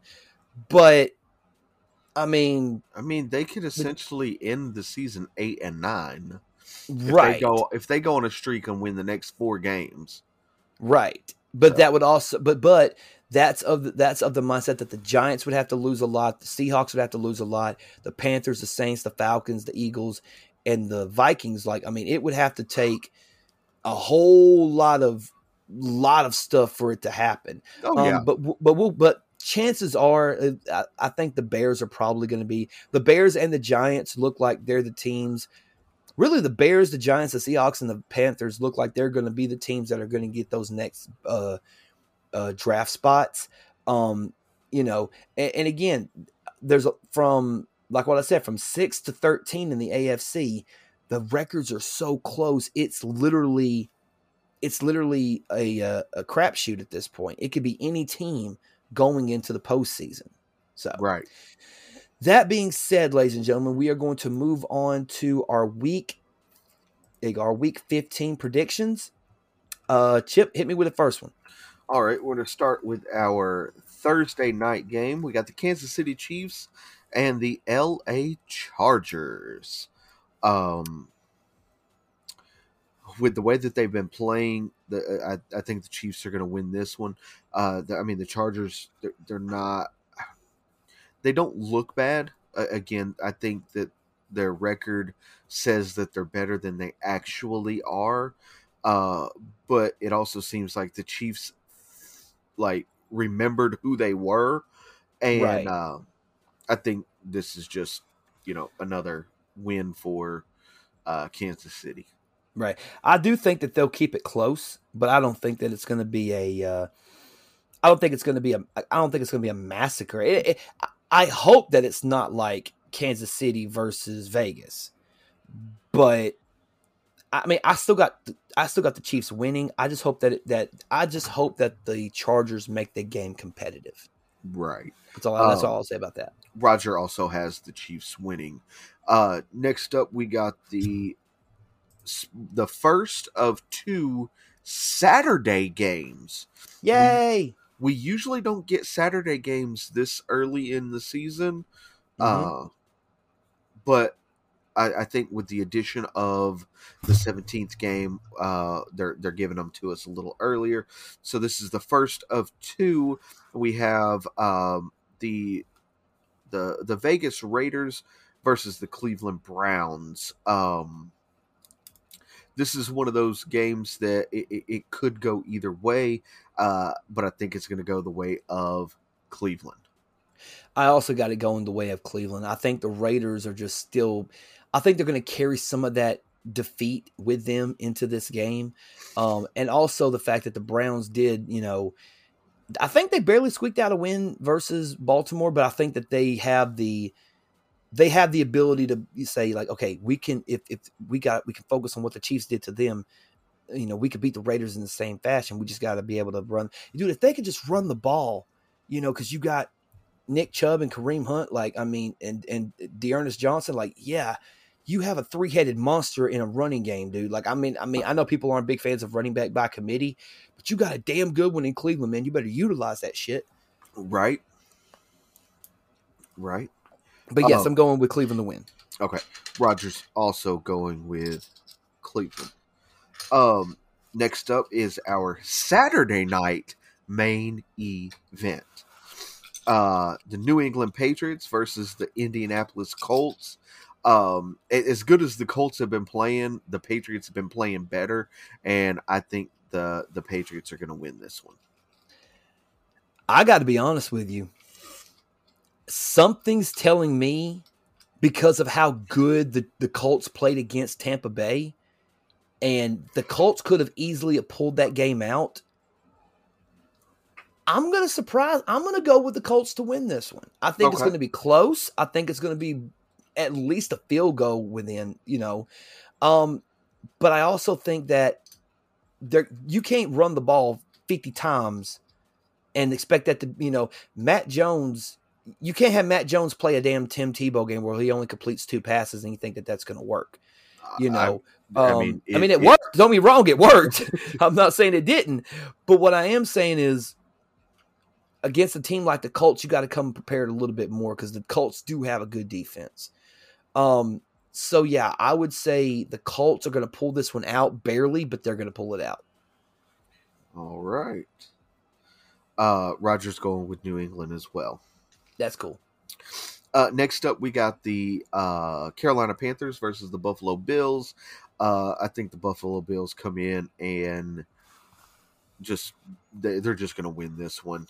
It's a revenge game. It's going to be one of those games where it's like, hey Cam, sorry buddy, you got to eat this one. Right. Bills going to win this one. Roger also has Buffalo pegged to win this one.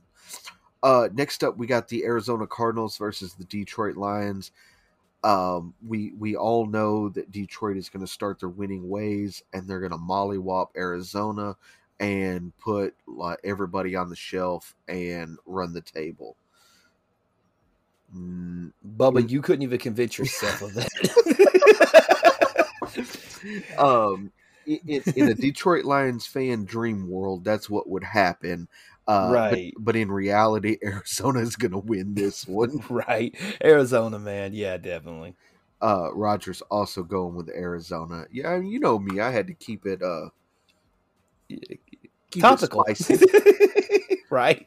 Yeah, got to keep it a little spicy. There you go. Next up, we have the Miami Dolphins versus the only team they can't beat in the New York Jets. So you got jokes now. Well, I mean, have they beat the Jets this year? Yeah, they beat them. What was it?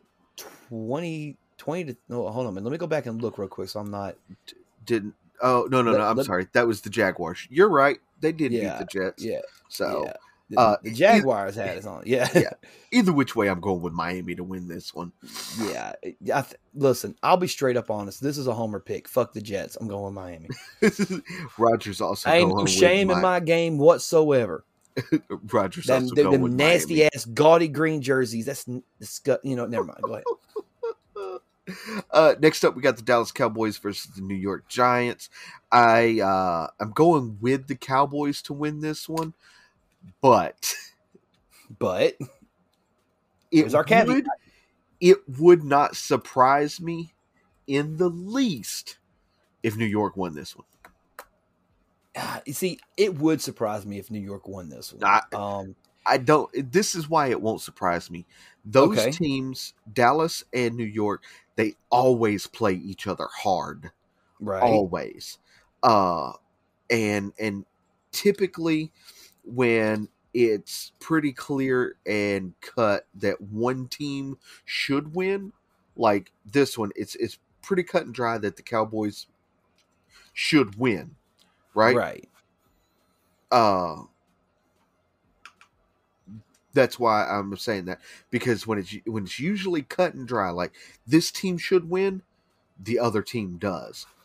Right. But I'm going with Dallas. Yeah, I'm going with Dallas. Okay, this game kind of reminds me of, remember last year when Kansas City was on a roll and they looked damn near unstoppable. Then they ran into the Falcons, and the Falcons were not a good football team last year. And the Falcons kept it close and almost beat them. And the Kansas City won 14-7.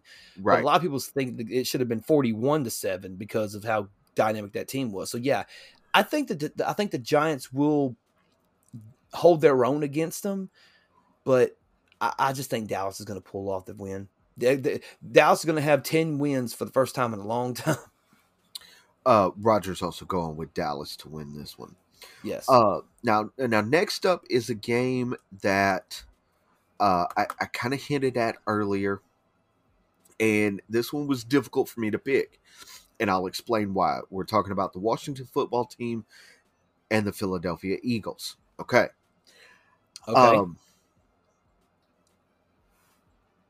If Taylor Heineke starts and if Taylor Heineke starts for Washington and Jalen Hurts starts for Philadelphia, Washington wins this one. Okay. Now, if Gardner Minshew starts for Philadelphia, Philadelphia wins this one. By all reports, Jalen Hurts is supposed to start this game, so I'm going with Washington to win it. I honestly does that make sense to you? It makes sense, and I understand where you're coming from, because in the grand scheme of things, I mean, I think that Gardner Minshew doesn't get enough respect, and from the sense of how good he was when he played in Jacksonville. And Jalen Hurts has been struggling. Now, the thing with Washington is, I'm going with Washington to win, but it's for a different reason other than the quarterback. They have a better defense than the Eagles. 100%. And I would feel more comfortable picking Washington to win against the Eagles based on the defense alone, if the defense can hold the offense of the Eagles, whether it's Jalen Hurts or Gardner Minshew. Now Taylor Heineke starting, whether he's starting or not starting, that does bring up a red flag, because how much do you trust Kyle Allen? Right. But Kyle Allen, I think in this particular situation, Ron Rivera needs to say, listen, you don't have to be the reason we win this game. Just don't be the reason we lose this game. Be the quote unquote game manager, unquote, for this particular game. Let Antonio Gibson run around. Let him get some rushing yards. If we have a strong running game and a good defense, we can win this game. That's my prediction, and that's why I'm going with Washington to win. All right. Roger also had the caveat of if Minshew starts, Philadelphia wins. If Hurts starts, Washington wins. And so I put him down as Washington because all the reports are saying that Hurts starts. So Okay. All right, that next works. up, next up, we got the Tennessee Titans versus the Pittsburgh Steelers. Um, this was a coin flip for me because both teams haven't been playing very well. Mm-hmm. For me, it landed on Tennessee, so Tennessee's gonna win this game. Um, it's gonna be, I think it's gonna be close either way. Right. Um, so I'll tell you one thing though, man. That old line better start protecting Ben Roethlisberger, man, because Tennessee's defense is hungry, dude, and they want it more. I think Tennessee wants it more than Pittsburgh does right now. The only advantage Pittsburgh has is that they're playing in Pittsburgh. That's the only advantage that they have in this game, and the crowd could be a factor in this game. yeah, I think, not to say that the Steelers can't pull off a victory against a good team because they did it against Baltimore, but I will say that the Titans, everyone believed that the Titans, once Derrick Henry went down, that season was done. The Titans are done. And here they are sitting at 9-4, possibly 10-4 if they win this game versus Pittsburgh. I got to be honest, man. That Pittsburgh team right now is not a good football team sitting at 6-1. right, And I believe that if they won, it wouldn't surprise me. But and I'm not saying them winning is not impossible. But what I am saying is that the chances of them beating Tennessee right now, with Tennessee they do have a little bit of momentum. I think it's very unlikely to happen. So I'm gonna go with the Titans to win this one. okay. Rogers also going with Tennessee to win this one.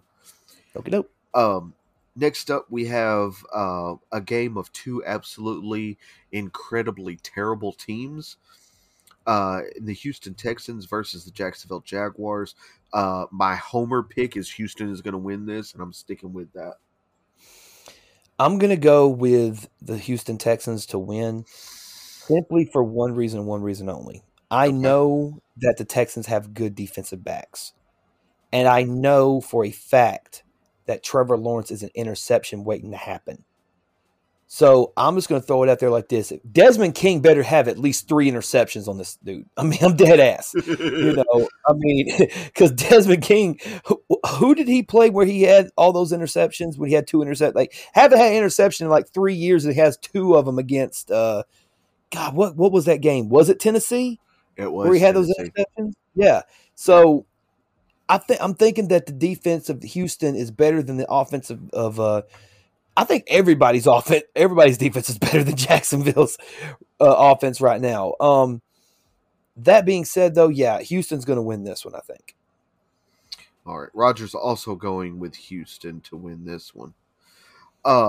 Next up, we got the Cincinnati Bengals versus the Denver Broncos.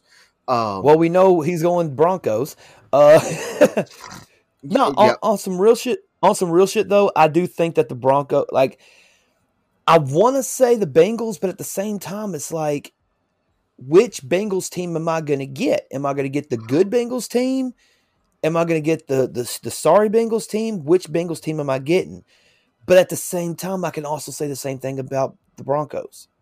Which Broncos team am I going to be getting this week as well? right. You know what? I'm leaning more toward Denver in this situation. It being at home at Mile High, yeah, something's just telling me, yeah, lean toward the Broncos. So I'm going to go with the Broncos to win this one. Okay. Both Roger and I are also going with Denver to win this one. Right. Next up, we got the Atlanta Falcons versus the San Francisco 49ers. I'm going with the 49ers to win this one. I can't make a really good case. I mean, I could probably piece together a case of not a very airtight case for the Falcons to win this one. I just think San Francisco's got the better team. They're kind of on that uptick, and I think they're going to win. Here's my theory. Right now, San Francisco's sitting at the 6th seed right now in the playoffs. Atlanta's sitting at 10. If Atlanta wins and both teams are 7-7, Atlanta owning the tiebreaker because they just won the game, this whole scenario could flip. You know what I mean? It just depends on how Washington, Minnesota, and Philadelphia do. Which, of course, Philadelphia is playing Washington, so that would kind of, do something in a sense as well. If Atlanta wins, dude, you could possibly see Atlanta maybe at the 7th seed or something, or at least moving up into the upper part of the playoff bubble. But I don't know, man. Something about San Francisco right now to where it's like I feel like San Francisco wants it more than Atlanta does. Not to Right. say that Atlanta doesn't want it, but I feel like San Francisco's hungrier now. You know what I mean? So yeah, I'm going to go with San Francisco to win this one. All right. Roger is also going with San Francisco to win this one. Next up, we got the Seattle Seahawks versus the LA Rams. If you'd have told me about this matchup at the beginning of the year, I've been like, oh man, that's going to be a game of the week candidate.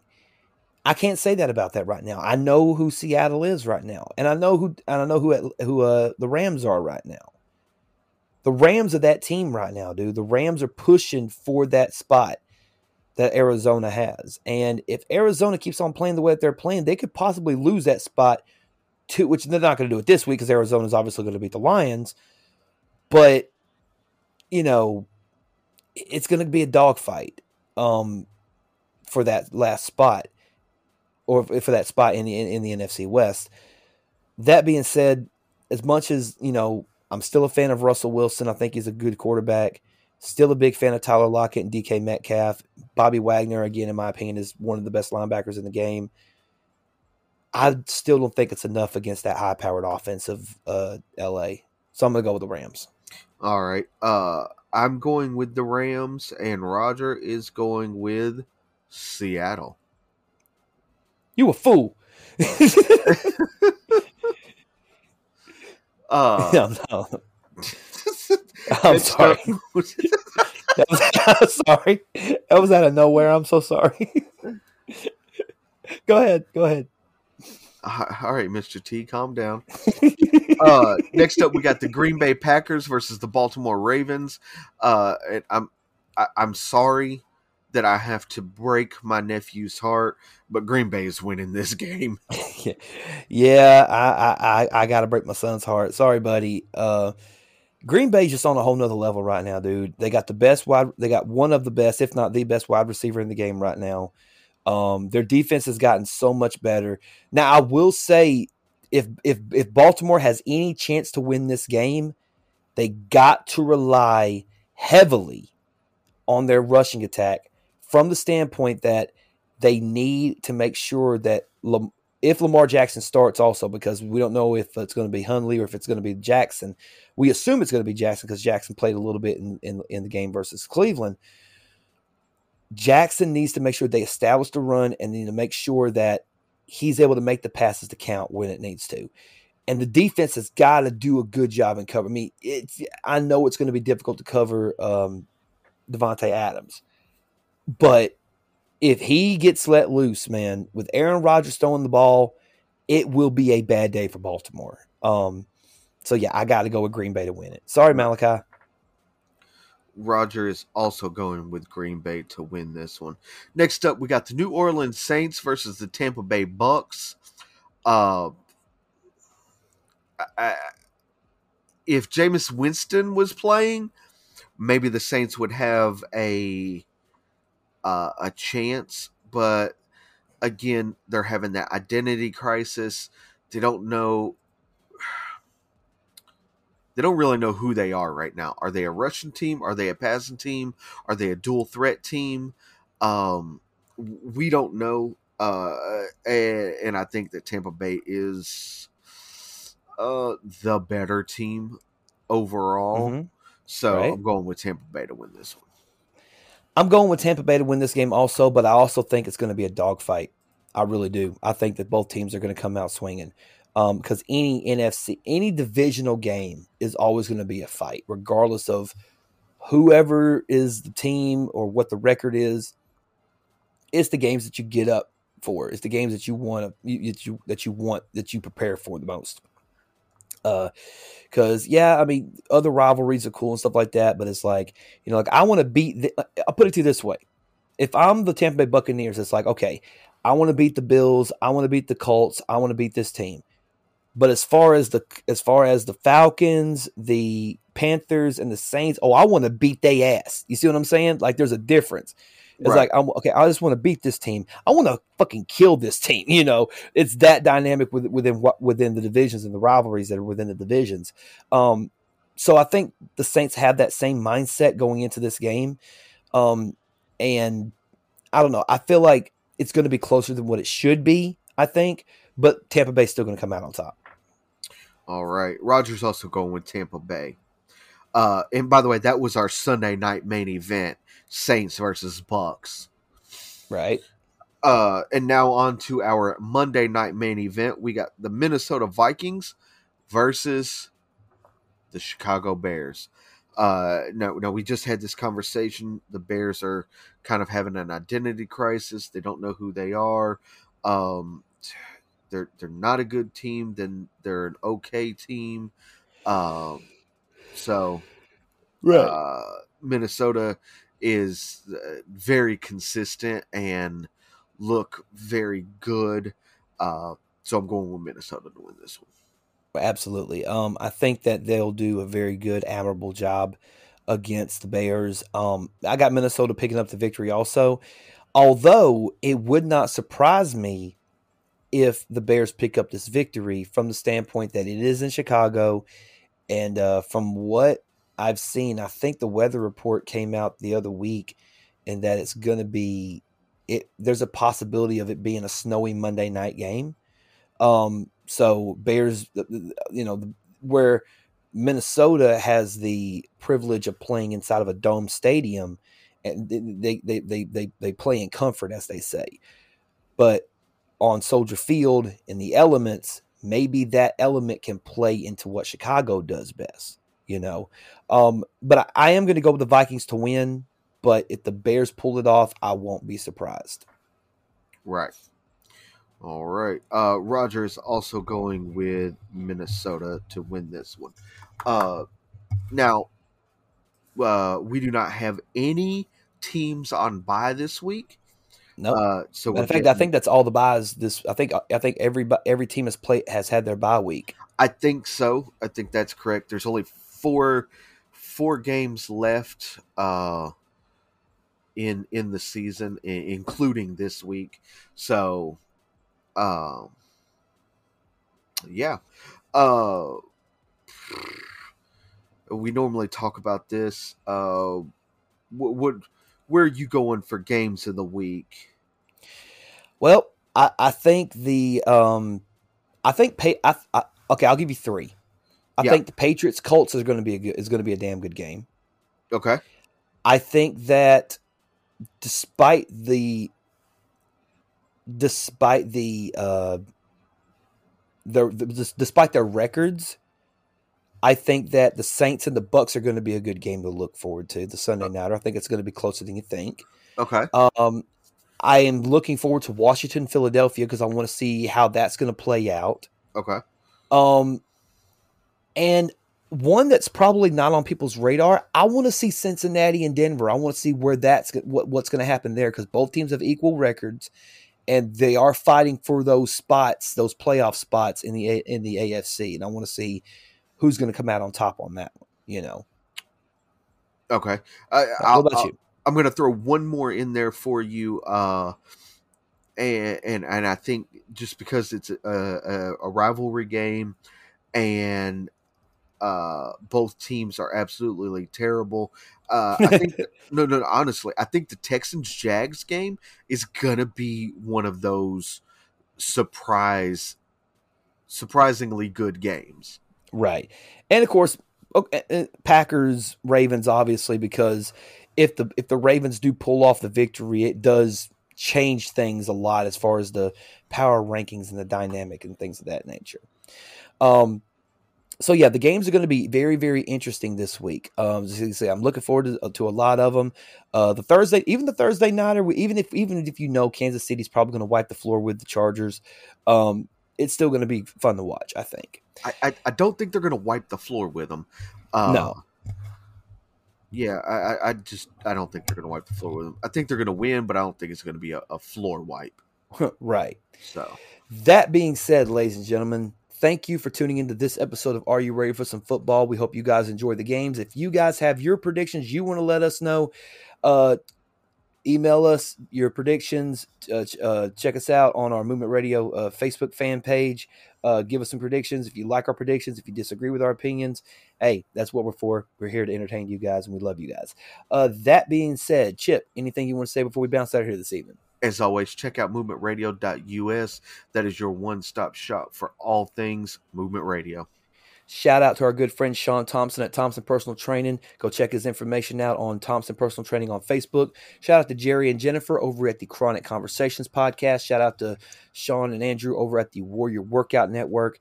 Got a lot of cool things coming down the pike for Movement Radio. A lot of cool things going on. And once again, thoughts and prayers to the family of Demarius Thomas. Thoughts and prayers go out to the family of Jimmy Rave. We love you guys. We miss you guys. And we will see you on the other side. That being said, again, thank you guys for tuning in to this episode of Are You Ready for Some Football? And we'll see you guys back here next week. Chip, let's hit him with the outro. Please do not leave without leaving a like, comment, share, and subscribe on your favorite podcasting platform.